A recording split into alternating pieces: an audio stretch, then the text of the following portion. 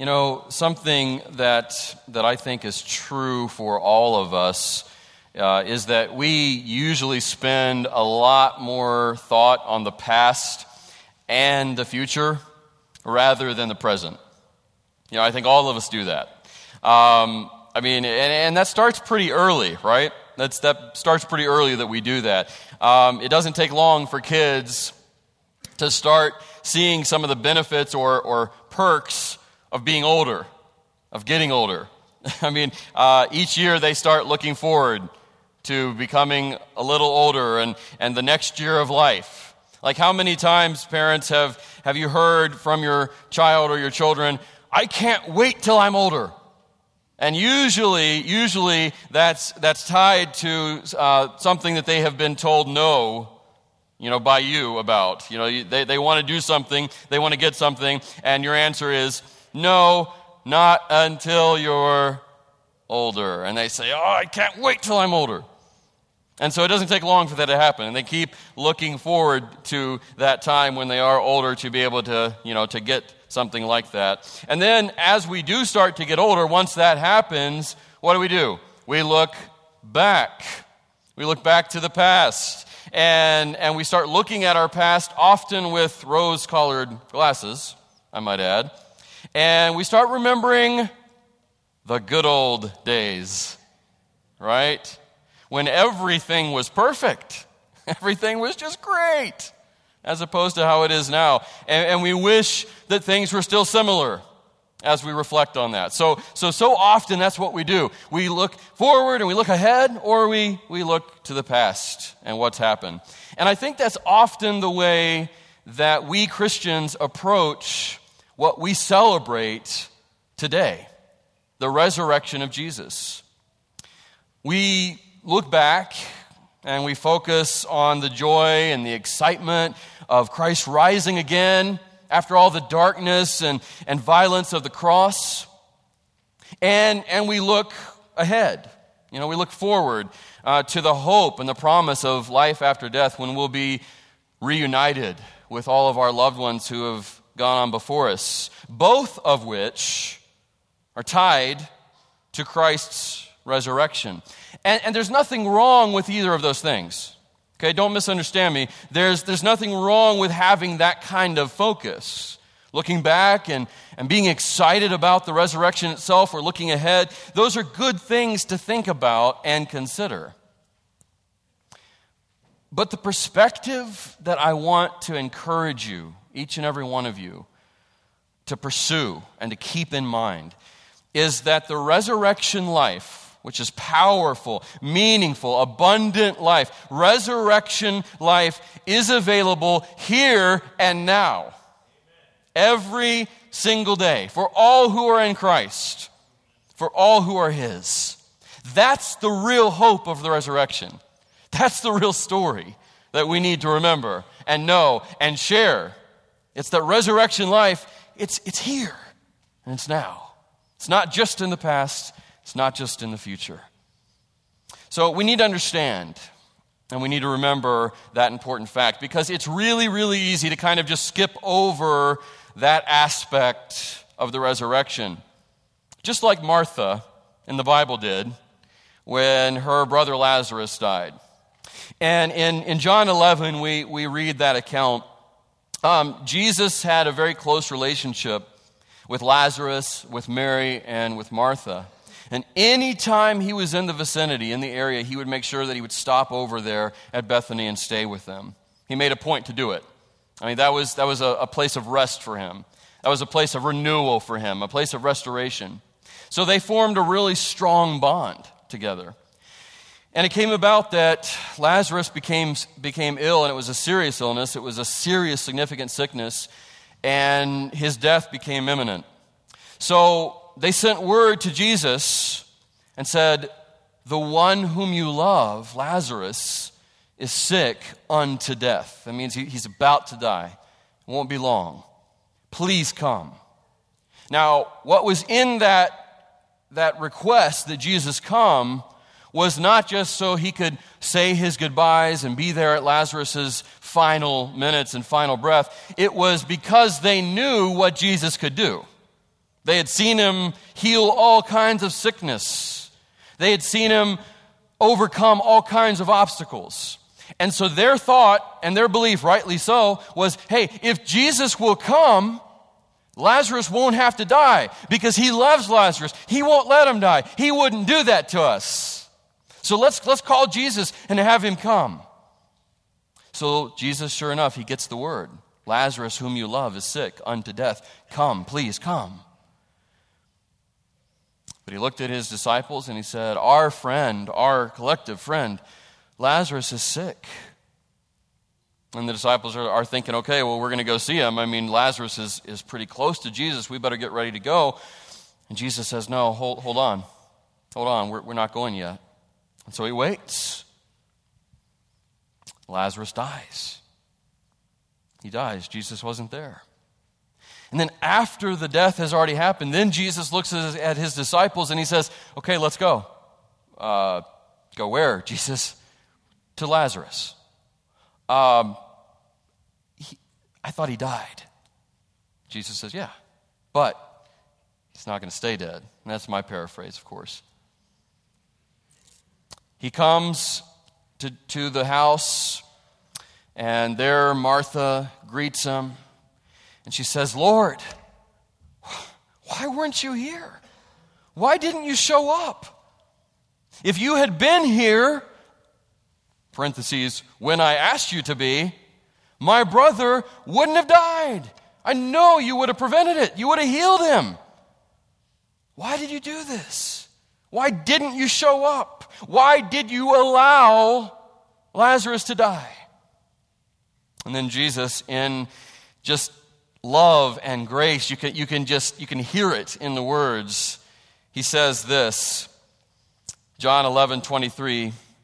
Jesus said to her, your brother will rise again. And Martha answered, I know. I know he will rise again in the resurrection at the last day. Again, parentheses. But I'm talking about now. Right now, he's dead. Yeah, I know he'll rise again sometime far off in the future, but what about now? He's still not with us anymore. What about now? And Jesus said to her, this is just great. This is great. Jesus said to her, I am, showing his deity, his divinity, I am the resurrection and the life. It's not just some event, Martha. It's not some future time. It's me. It's right in front of you, here and now. I am the resurrection and the life. The one who believes in me will live, even though they die. And whoever lives by believing in me, in life, will never die. In other words, death, physical death, won't hold them. Physical death will not have the final word. Physical death for all who are in Christ isn't the last word on the last page of the story of their physical life. Rather, it's just the beginning. Whoever lives by believing in me will never die. Do you believe this?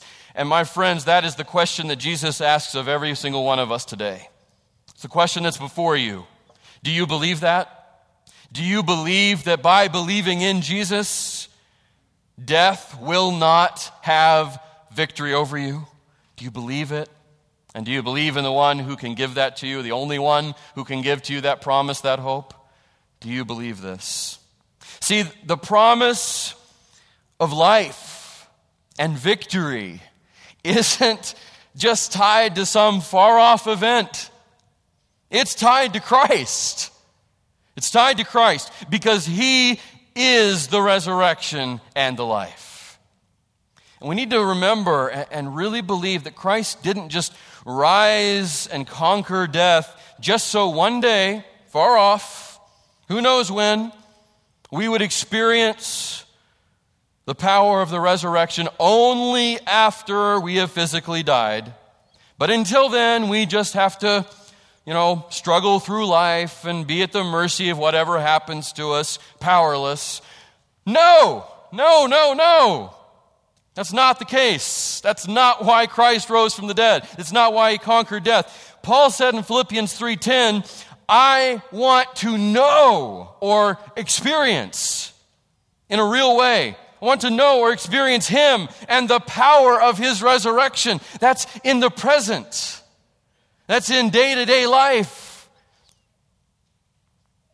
And Paul didn't have that desire unmet. Paul was able to know in a very full way the power of the resurrection of Christ. And what was available to him, Christian, it's available to you today too. It's not limited to Paul. You too can know him. You can know Jesus Christ, the living one, and the power of his resurrection now, presently, in and out of everyday life. So what that means for us today is Easter, Resurrection Day. It's really like a two-sided coin. That's what Easter is. It's a two-sided coin. On one side is future physical resurrection. That's a fact. That's going to happen. And it's not yet. It hasn't happened yet. It will one day. The resurrection of all who have died in Christ. The reuniting of all loved ones together. What a day that will be. And that's going to happen. That's far off. That's one side of it. Physical, future, final resurrection. But on the other side, there is current resurrection power in life available every day for every situation and every circumstance we face and go through. Isn't that good news? We're not just left to the whims of life. We're not just at the mercy of the chaos of what life often brings. We're not the victim of happenstance and random occurrence. No, we have the power of the living Christ available every single situation, every single circumstance, no matter what. So, all that to say, here's what's been given to you, Christian. Here's what's been given to you and made available to you as a direct result of Christ's resurrection that we celebrate here today and, God willing, every day. These are the direct results of the resurrection of our Savior. Three significant things that I want to make sure you understand, that you believe, that you rejoice over, and that you take and apply to everyday life, because that's what was intended by our Savior. Okay? So first thing, here we go. The first direct result from Christ's resurrection, the first thing that's available to you because he rose, the thing that's been given to you, is freedom from and power over sin. Freedom from and power over sin. That's really good news. Because we all of us, need that to be true. We need that kind of reality in our life. And we all want to experience that. I mean, think about how much we struggle with our sin, even though we are saved, even though we've been made new, as 2 Corinthians 5:17 says. Anyone who is in Christ is a new creation. Old things have passed away. Behold, all things have become new, right? And that's true. But we still have this. Everybody hold up your arm. Everybody. Squeeze it. Give it a little pinch. See that? That's not just FAT. Okay? That's SKIN. That's skin. And that skin is full of sin. Okay? This skin that we are clothed in, even though we are made new in Christ, it's still susceptible, and it still chases after, and it still pursues, and it still hungers after sin. Still does. And we struggle with it. If you don't struggle with your sin every day, then you need to ask yourself, are you really saved? Because to be a Christian in this life and in this world means you're going to still deal with that sin, that ugly, horrible sin. So in a way, you can be encouraged, in a way, that if you feel the weight of sin and it just keeps coming at you and you're discouraged under it and you just struggle and you fight and you fight and you fight and you feel it all the time, guess what? That's good news. That's a marker of being saved. But we've got to remember that doesn't mean we're just kind of swept along with the current, that whatever comes our way we have to just take and we have to deal with it. And oh well, this is just the lot I have in life until Christ calls me home, because I'm in this skin, I still have sin, so I guess that's just how it's going to be. No. Don't ever believe that. That's a lie of the enemy. Because just because we're susceptible to it, just because we struggle against it, doesn't mean we're powerless over it. Okay? We are not powerless over it. We've been given freedom from and power over it, and it's available every single day, and it's up to us just to embrace that, to choose the power and the freedom that's been given to us already, and to apply that to our sin struggle. Look at what Romans chapter 6 has to say about this. Romans 6, verses 1 through 14. Romans 6, 1 through 14. Paul says this, "What shall we say then? Shall we go on sinning so that grace may increase?" And in the previous chapter in Romans 5, he expertly talked about the difference between death through Adam and sin through Adam, and contrasting that with life and righteousness through Christ. And he talks about the grace that Christ brings. But he has to make sure we understand grace doesn't just give license to sin. That's what this chapter is about. Romans 6. "What shall we say then? Shall we go on sinning so that grace may increase?" In other words, because we have grace, does that mean we should just be able to sin and sin and sin? No, not at all. Not at all. Look what he says, verse 2. "By no means." Another way of saying that is, may God forbid it to be so. Shall we sin so that grace may increase? God forbid, by no means. We died to sin. How can we live in it any longer? We died to sin. How can we live in it any longer? In other words, how can we embrace that as our pattern of life? That's what he means. How can we live our life in active sin, those of us who have died to it? And the answer is we can't. You can't do that. We're not talking about, I let down my guard and I made the mistake and I gave in to sin here on this isolated occasion. That's not what he's talking about.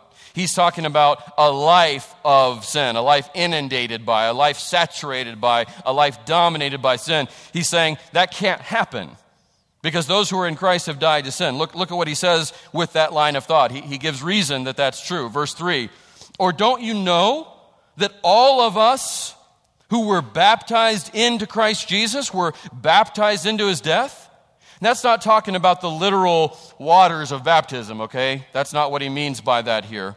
He's talking about being united with Christ. The literal word here, the ancient Greek word here means immersed by or covered over by, saturated by, and certainly the waters of baptism represent that. And that's what baptism is anyway. It's a picture, it's a signifying act that you are united with Christ. You are one with him. And that's what he's talking about here in the use of the word baptized, okay? Don't you know that all of us who were baptized into Christ Jesus were baptized into his death? We were therefore buried with him through baptism into death, in order that, here's the reason that happened. This is the purpose. In order that just as Christ was raised from the dead, which we celebrate today, through the glory of the Father, we too may live a new life. There's victory. There's life. Verse 5, "If we have been united with him like this in his death," which we all have been if we truly came to Christ. If you come to Christ and you give him your life, you surrender yourself to him, you receive him as your Lord and Savior, guess what? You died. You died to self. You died to sin. That's what Galatians 2:20 is all about. That's what happened. And Paul here says, so if that happened, if we are united with him in his death, we will certainly also be united with him in his resurrection. Verse 6, "For we know, not just we think, we guess, we hypothesize." That's not what he says here. We know that our old self, the old man, the old nature that was dominated helplessly and hopelessly by sin, we know that our old self was crucified with him so that, here's the purpose, so that the body of sin the body of sin might be done away with, that we should no longer be slaves to sin. See, the idea is slavery here. That's what sin forces on everyone who is outside of Christ. Before we come to Christ, all of us, every one of us, is a helpless, hopeless slave, bound and shackled to sin and our sinful desires. And we can't escape it no matter how much we try or want to. It's helpless. We will always sin. We will always choose it. We will always be dominated by it. But Christ came and Christ died, and more importantly, Christ rose again to give us freedom from that and to give us victory over it. Shared life, shared victory. That's what we're talking about here. Verse 8, he continues, now, if we died with Christ, here's the results, okay? Because all that is true, because everything he just said, all the way up to this point is true and it's fact, here's the result. It's cause and effect. It's typical of Paul. He's brilliant in his logic. He always is. He always says, here's what's true, here's the fact, and here's what this means. Verse 8, now if we died with Christ, we believe that we will also live with him. Hallelujah. For we know that since Christ was raised from the dead, he cannot die again. Death no longer has mastery over him. Verse 10, the death he died to sin once for all. But the life he lives, he lives to God. And here's where we come in. Here's the direct application. You ready? Verse 11, in the same way, just like that, count or consider yourselves dead to sin, but alive to God in Christ Jesus. You see that contrast? Can't miss it. Consider yourselves dead to sin, just as Christ died, but alive to God, just as he lives again. Therefore, verse 12, therefore, do not let, in other words, be determined, choose, absolutely be resolute. Do not let sin reign, rule, dominate in your mortal or physical body so that you obey its evil desires. Do not offer the parts of your body to sin as instruments of wickedness, but rather, there's a contrast again, but rather offer yourselves to God as those who have been brought from death to life, and offer the parts of your body to him as instruments of righteousness. That's our response. That's our response, our natural, logical, of course, response in all that we've been given. Verse 14, for sin shall not be your master, because you are not under law, but under grace. Praise God. In and because of Christ. So, that's the first result we get from the resurrection of our Lord and Savior. Freedom from and power over sin. And he's not done there. That would be enough. That would be enough. But that's not it.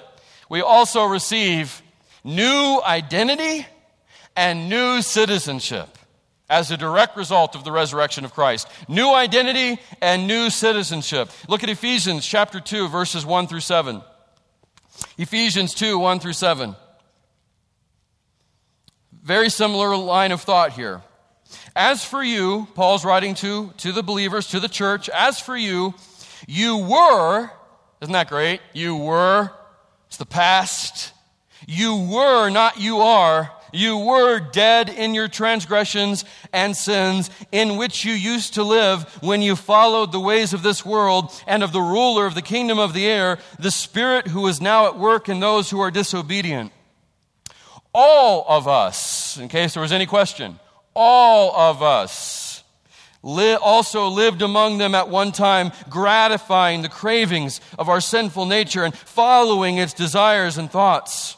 Like the rest, we were by nature, by very nature, by human nature, objects of wrath. Whose wrath? God's wrath on sin that we talked about last week, that he put on Christ at the cross instead of on us. But we were objects of his wrath by default. Verse 4, another beautiful, wonderful contrast here. But because of his great love for us, God, who is rich in mercy, made us alive with Christ. He is so good. He is so good. Made us alive with Christ, even when we were dead in transgressions. Oh, no one like our Father. It is by grace you have been saved. Verse 6, and God raised us up with Christ, and wait for it, and seated us with him in the heavenly realms. I mean, this is what this means. He didn't just save us. He didn't just forgive us of our sins. He didn't just clean us up and make us new. He didn't just raise us up and then let us go. No, he raised us up and he seated us in the place of honor and shared glory with his Son. That's what your Father did for you, Christian. If you're in Christ, we don't have really that much of an idea of all that we've been given in Christ. I mean, if we will think about it and actually focus, it will just blow us away. Because it means that the perfect, holy, righteous God looked at us who were objects of his wrath and therefore enemies of him, and he loved us instead of judging us, and he sent his Son to die for us in our place, which we deserved. And he gave the righteousness of his Son to us. And when Christ rose from the dead, he raised us up with him and then elevated us to the place of shared honor and glory and victory with Jesus, none of which is ours by rights. Why did he do it? Why did he do it? Verse 7, here's the reason for that. In order that in the coming ages, he might show the incomparable riches of his grace expressed in his kindness to us in Christ Jesus. That means for all of eternity, we will always be held up as this example of the mercy and kindness and grace of God. If there is ever a question, is God good? Is God gracious? Is God merciful? All you have to do is stand in front of the person asking that and say, here I am. I'm living proof. We never need to look any farther than examples of the graciousness and kindness and mercy and love of our God than the mirror. That's enough because of all that God has done for us, all that God has made available to you and me in and through Jesus Christ. And then also in Colossians 3, 1 through 4, Paul says this. Colossians 3, 1 through 4, since then you have been raised with Christ. That's fact. It's what happened. It's an absolute reality. Since you have been raised with Christ, here's what we do. Here's what we have to do in response to that. Set your hearts on things above, where Christ is seated at the right hand of God. Set your minds, and see, that's always how we're directed. We're always driven and directed by our heart and our mind. Always. That's how we always respond. So Paul here is saying, first set your heart, your emotions, your will, your desires on the things above where Christ is seated at the right hand of God, and set your mind, that's your will and your thoughts and your intellect. Set your minds on things above, not on earthly things. Why? Why would we do that, Paul? Why do we need to do that? Verse 3 tells us, for you died. There it is again. You see a theme here? New life, new identity. For you died, and your life, your physical life, is now hidden with Christ in God. It's now hidden with Christ in God. And verse 4, when Christ, who is your life, see, he's not just your Savior, he's not just your Lord. If you're his, if you're one with him, he is your life. He's the very essence of your life.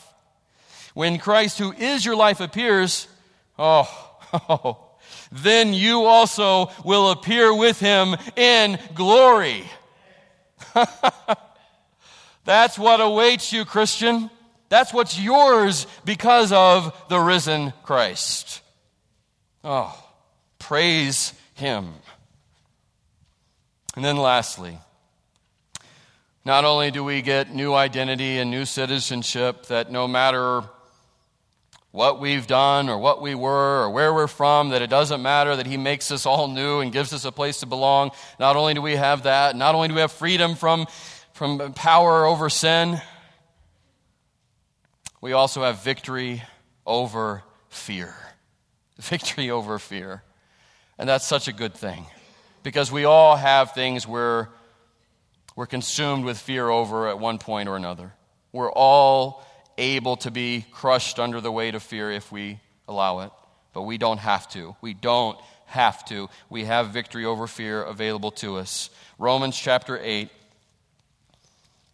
verses 31 through 35 is where we'll start. Romans 8, 31 through 35. What then shall we say in response to this? And that's a good question in light of all we've talked about already. What shall we say in response to this? If God is for us, who can be against us? If God is for us, which, man, if there's ever any question about whether that's true or not, I guess you've been asleep this whole time.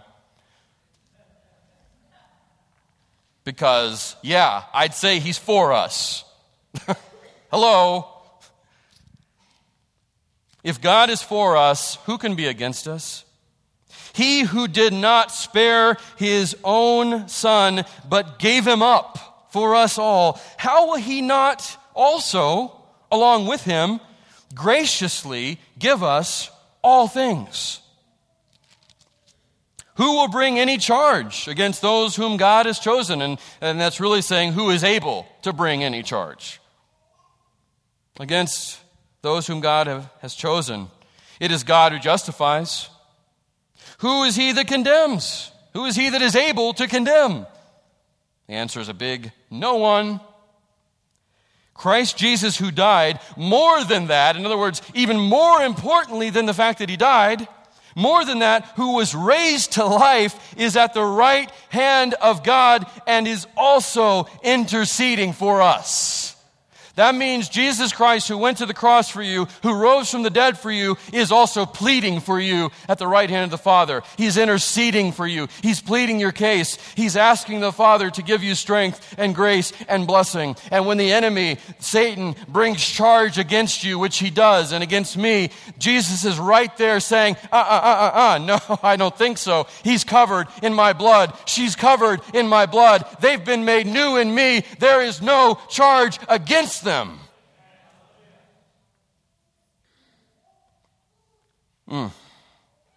Verse 35. Who then shall separate us from the love of Christ? Shall trouble or hardship or persecution or famine or nakedness or danger or sword? That's a pretty heavy list. I mean, those are a lot of things there. Those are things rightly to be afraid of. I mean, it makes sense to fear those things in that list, right? So that's a good question. Will those things be able to separate us from the love of Christ?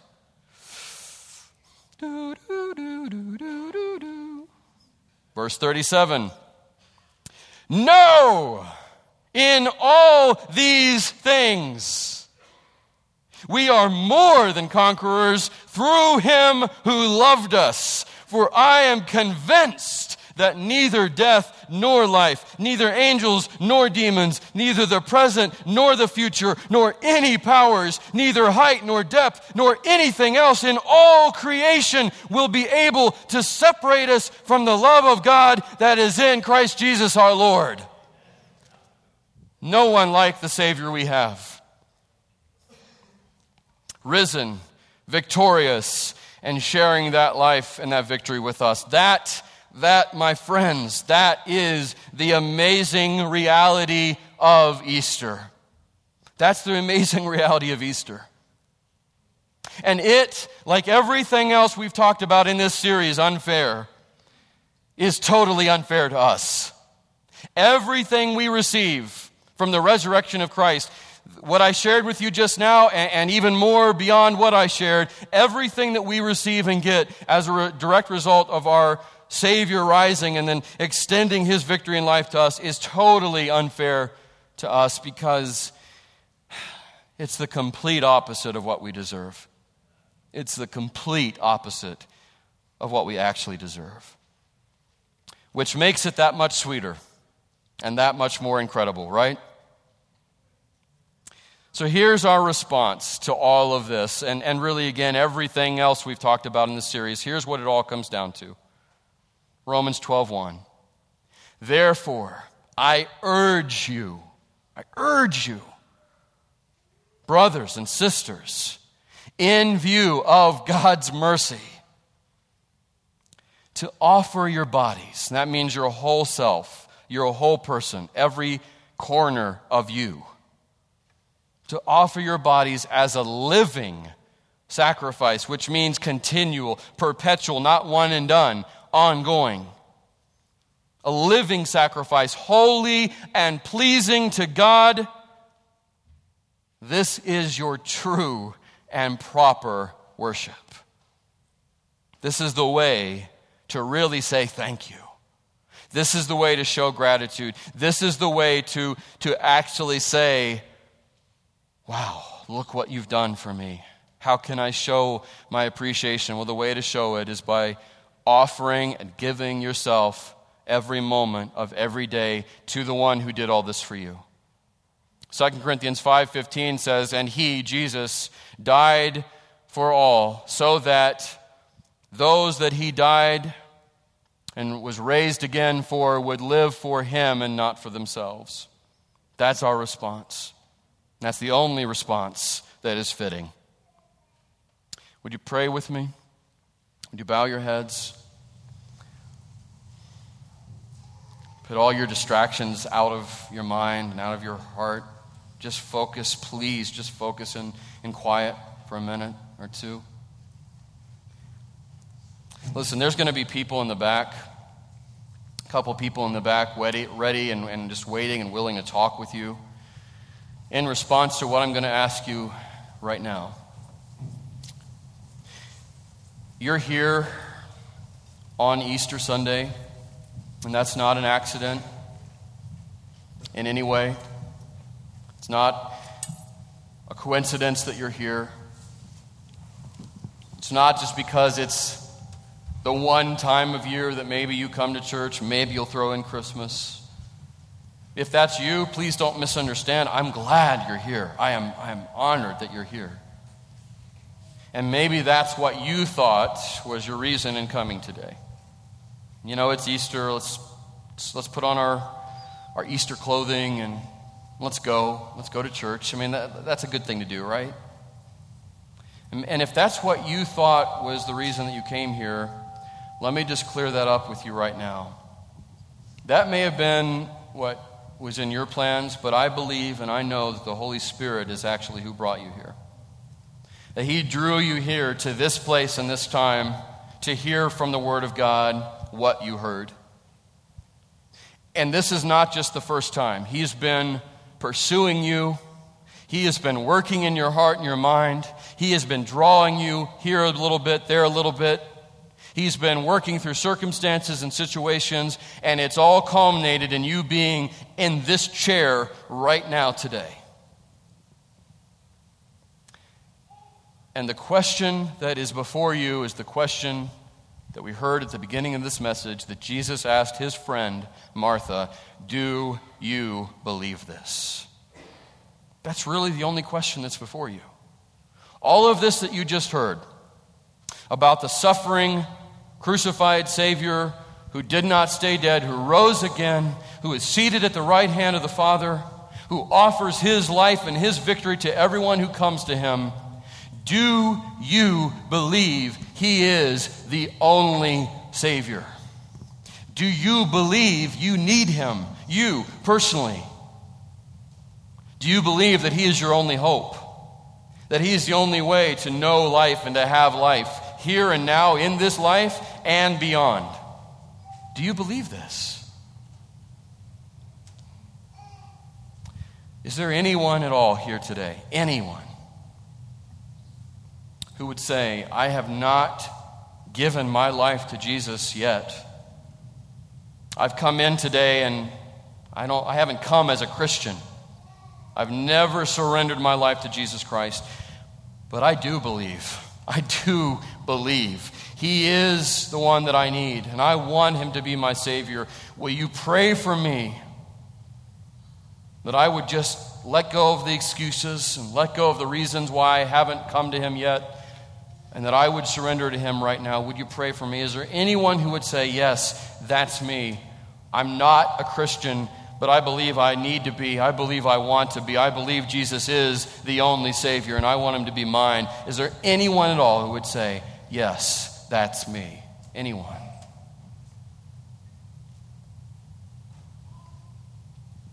Don't let the excuses and the reasons that have kept you from Him keep you from Him any longer, because the one who is keeping you away from Him, that is not circumstance or coincidence. That's an enemy, a real enemy. His name is Satan, and he wants your ruin, and he wants your eternal destruction. And if you leave this life without giving yourself to Christ, then that's exactly what will happen. He will win. Don't let him. Let me ask again, is there anyone at all who would say, yes, that's me. I need to be saved today? Anybody at all? Okay, then let me ask you this, my fellow believer and brother and sister in Christ. Maybe you've been saved 30 years, 40 years. Maybe you've been saved 3 months, 3 days even.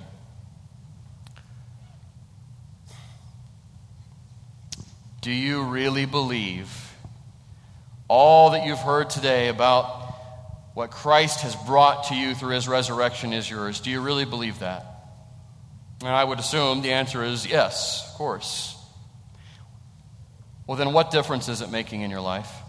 That's my next question. If you believe that, and if you're in Christ, then the answer would be yes. Of course I believe it.